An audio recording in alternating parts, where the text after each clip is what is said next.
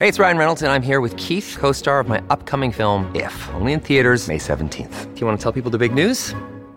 All right, I'll do it. Sign up now and you'll get unlimited for $15 a month and 6 months of Paramount Plus Essential Plan on us. MintMobile.com/switch. Upfront payment of $45 equivalent to $15 per month. Unlimited over 40 gigabytes per month. Face lower speeds. Videos at 480p. Active Mint customers by 531.24 get 6 months of Paramount Plus Essential Plan. Auto renews after 6 months. Offer ends May 31st, 2024. Separate Paramount Plus registration required. Terms and conditions apply if rated PG. It's Monday, June 13th. From inside the WTOP newsroom, this is the DMV Download, brought to you by the men and women of Steamfitters Local 602. Get an estimate and learn more at steamfitters-602.org. Here are the top local stories today. The drive toward Ocean City can be a nightmare, especially in the summer months, but there's a concerted effort underway to make that trip smoother. We talked to Charlie Gischler with the Maryland State Highway Administration about why this project is so needed. The infrastructure itself was built back in the 70s, so we're getting near 50 years old. And a local guy makes history at the Tonys by becoming the youngest person to win Best Lead Actor in a Musical, playing the iconic Michael Jackson. WTOP's entertainment editor Jason Fraley talked to Miles Frost about his meteoric rise. He said, I need to really put this into hyper gear here because I want her to be able to see me under the lights, under the Broadway lights before she passes away. Thanks for joining us. I'm Megan Cloherty. And I'm Luke Garrett. It's really one of the best parts of our region that in just a few hours' time, you can be at the beach. But as we all know, getting there requires a strategy to plan around the inevitable weekend traffic. Today, Governor Larry Hogan announced a $15 million project to advance the state's long-term Reach the Beach plan with the goal of relieving congestion along Maryland Route 90. Joining us to talk about it is Charlie Gischler with the Maryland State Highway Administration. And Charlie, we all know that drive can either be a breeze or a bear. What about this project is going to make it easier to get to the beach, and where will it focus? Okay, so there's the stretch of Maryland 90, Ocean City Expressway from US 50 all the way to Coastal Highway, Maryland 528. That entire stretch is going to be studied. It's in the study process right now, project planning. Last year, the governor announced some funding to propel it into project planning. And this $15 million will enable us to finish the project planning phase and move it into the critical design phase, which is one step closer to having shovels in the ground. Now, this is important because there are two ways to get basically into Ocean City for folks here on the western side of the Bay Bridge. And that's either US 50 Ocean Gateway through downtown Ocean City or Maryland 90 to reach the northern sections of Ocean City. So that's been growing, of course, over the years. Mm-hmm. The infrastructure itself was built back in the 70s, so we're getting near 50 years old. So this funding is going to be critical to help us move it into that next phase and get us, again, a step closer to shovels at the ground with one of the alternatives that the project planning will point out. Now, this is critical because besides congestion relief, which obviously is important to hundreds of thousands of people who travel to the beach on any summer weekend, it's also very important for first responders to be able to get to somewhere they need to be. Every second is critical. So that's one consideration. The other is that US 50 is the primary hurricane evacuation route. Maryland 90 is the other one for folks up north. So it's key infrastructure funding, and it's much needed. And so when you talk about a study, what are you really looking at? Are you looking at traffic volume? And what the study provides you, does it mean, more lanes, wider roads? What's the real study, and what is it going to give? About 33,000 motorists use this section daily between US 50 and the Isle of Wight right there. This is the project planning is going to identify potential areas for improvement. That could be anything. And it's going to have to also focus on the bridges there as well. Those bridges are getting older, and they're key to the success of any kind of project. So project planning will help us get through the federal studies and things of that nature to make sure we're not impacting anything of cultural significance. We will also do the project planning to make sure we identify some of the alternatives, and then also figure out kind of the best way to move travelers from point A to B in a safe and efficient manner. The highway design phase is where the civil engineering really takes place. We hone that design, figure out if we need any real estate or right of way to make these projects happen. It could involve areas of spot widening, It could involve any number of things. That's what we're going to get from project planning, some alternatives when that is completed. That will enable our highway designers then to take that to the next level. I know Governor Hogan last year made this really grand announcement about we're going to make, getting to and from the beach easier. And if you live there, by the way, make it so you can get around when all of us descend upon the beach in the summer. Is the idea to continue to expand this project? I know we have the Bay Bridge study as well that Luke and I will talk about later, but is this sort of like the latest in the plan? Is the plan going to continue as far as you know? Well, right now we're putting all of our focus on Maryland 90, but keep in mind the governor widened Maryland 404 between US 50 and the town of Denton in just about 18 months a number of years ago. He also finished widening US 113 through the entire state of Maryland from Delaware to Virginia.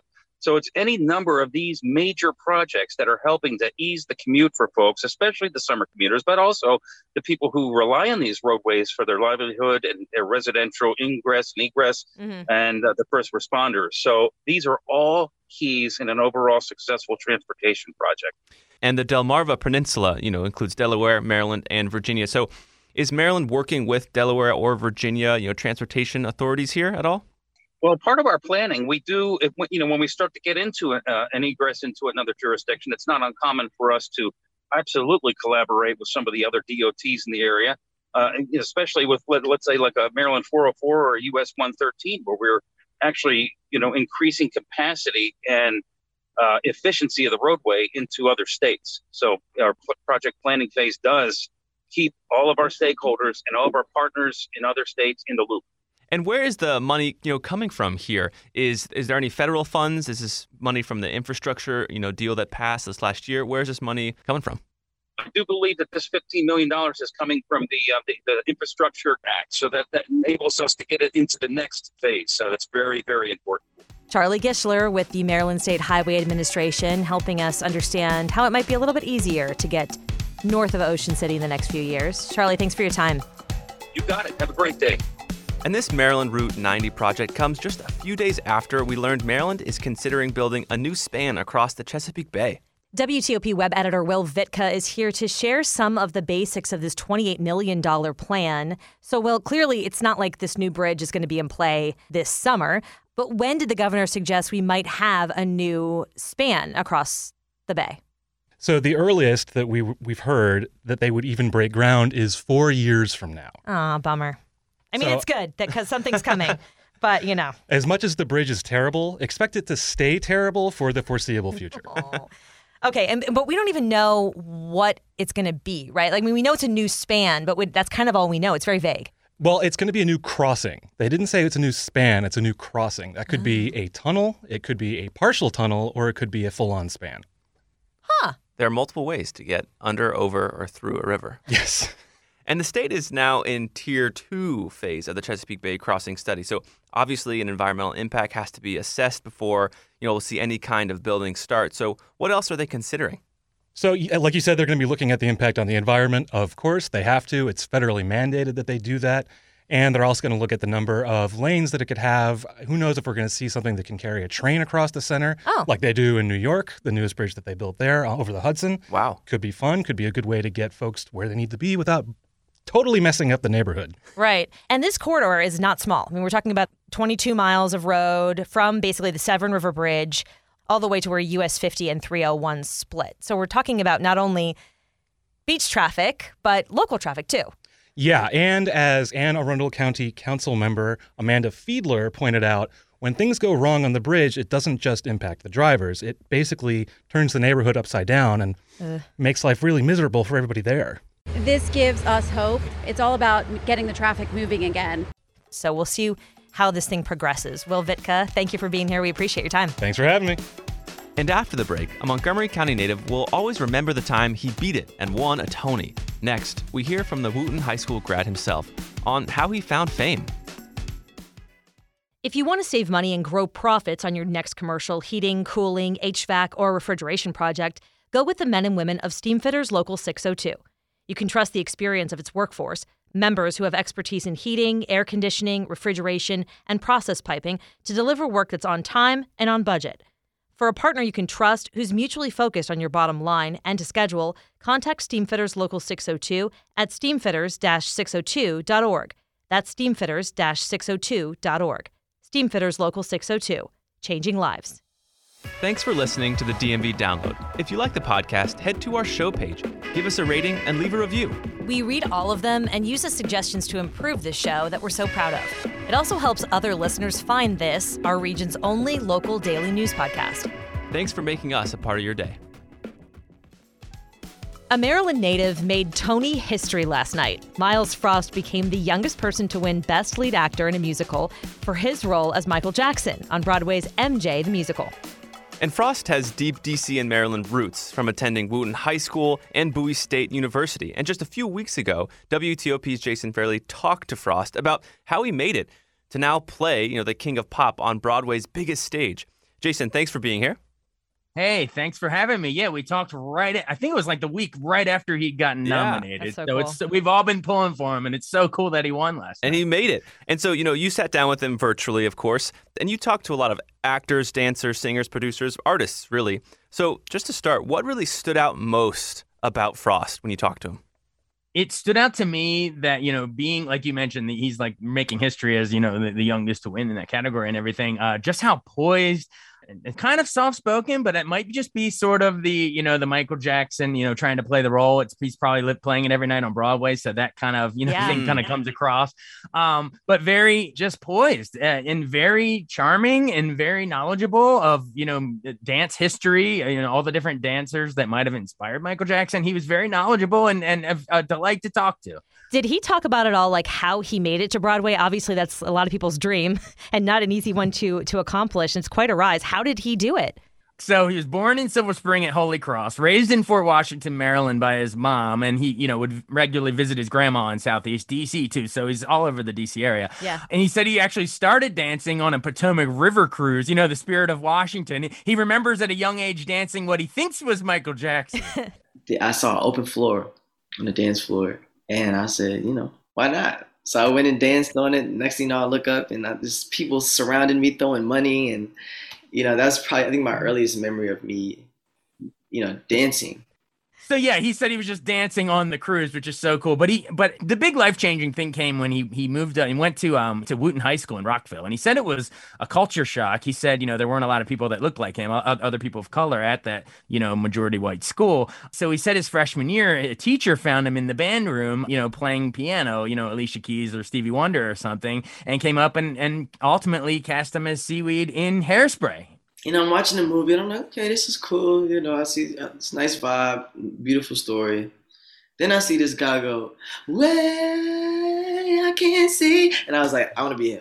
Seaweed was I felt like he embodied the type of performer I wanted to be.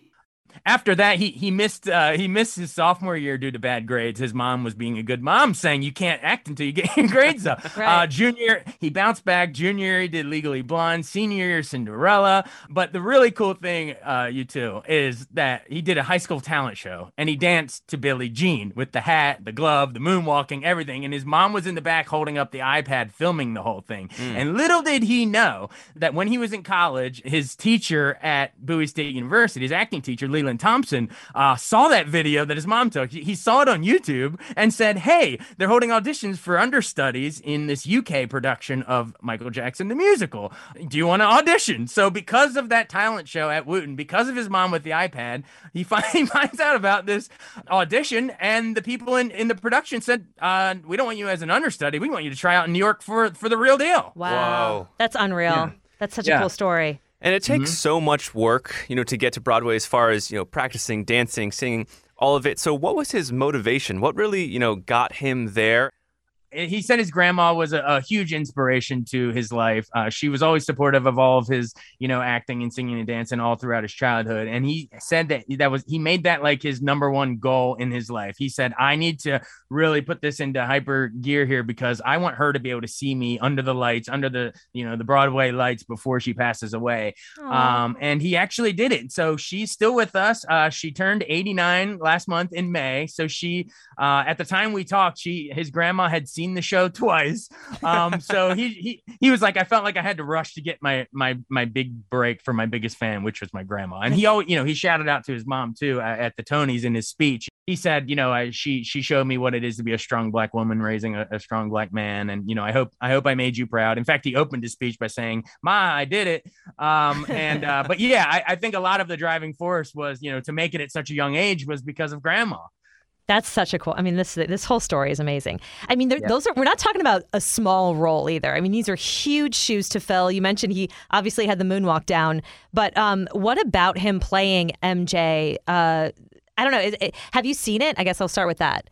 So I've seen clips of him doing it, and of course he performed a number. He did "Smooth Criminal" last night during the Tonys, and it was, so you got to see the moonwalk. He has the steps down. Even when he was walking up to the stage to accept his award, he was kind of doing the throwing his hand to the side, snapping his hand like Michael would do. But no, I have not seen the production in its entirety. A, COVID, B, it's in New York. Right. A lot of these shows take a few months to come down to DC. I'm sure we'll get it eventually down here, as part of a national tour, probably Kennedy Center, National Theater, something like that. Right. But I do know that the show is set 2 days before Michael Jackson's Dangerous tour, in the early 90s. So, and then there's flashbacks, kind of. There's you see different versions of Michael at different ages, played by different actors. But Miles is sort of what we would call the present day during the Dangerous tour, set during that time. And then there's younger versions playing, Jackson 5 Michael, et cetera, et cetera. But it sounds really cool. I can't wait to watch it. I know Michael Jackson, he's had his controversies. There's a documentary that was made, a couple years ago.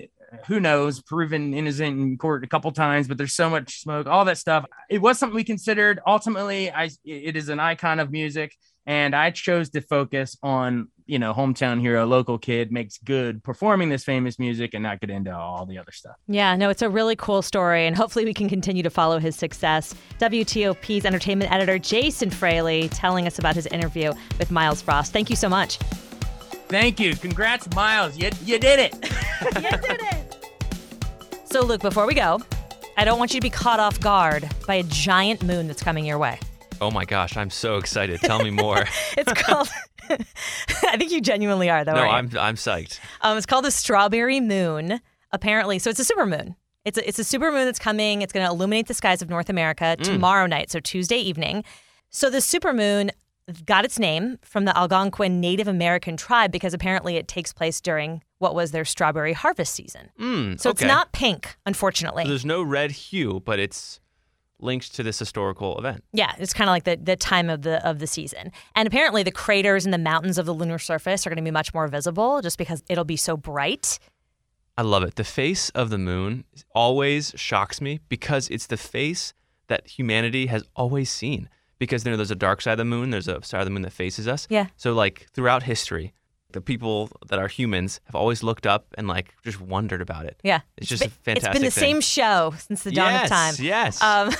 But the next supermoon after this one is July 13th. If you do miss this one, there's a few more on the way. But we've got a couple more to go. That's check good. out the Strawberry Moon. Make plans. Make plans. All right, that'll do it for us today on the DMV Download. We, of course, are sponsored by Steamfitters Local 602.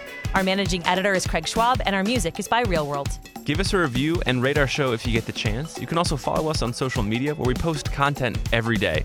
You can find out more about this show and become one of our VIP listeners at dmvdownload.com. If it's possible you don't know where to hear WTOP, here you go. You can listen on 103.5 FM in the D.C. area, 107.7 FM in Virginia, 103.9 FM in Frederick, Maryland, online on our website, WTOP.com, and on the WTOP News app. Have a great night.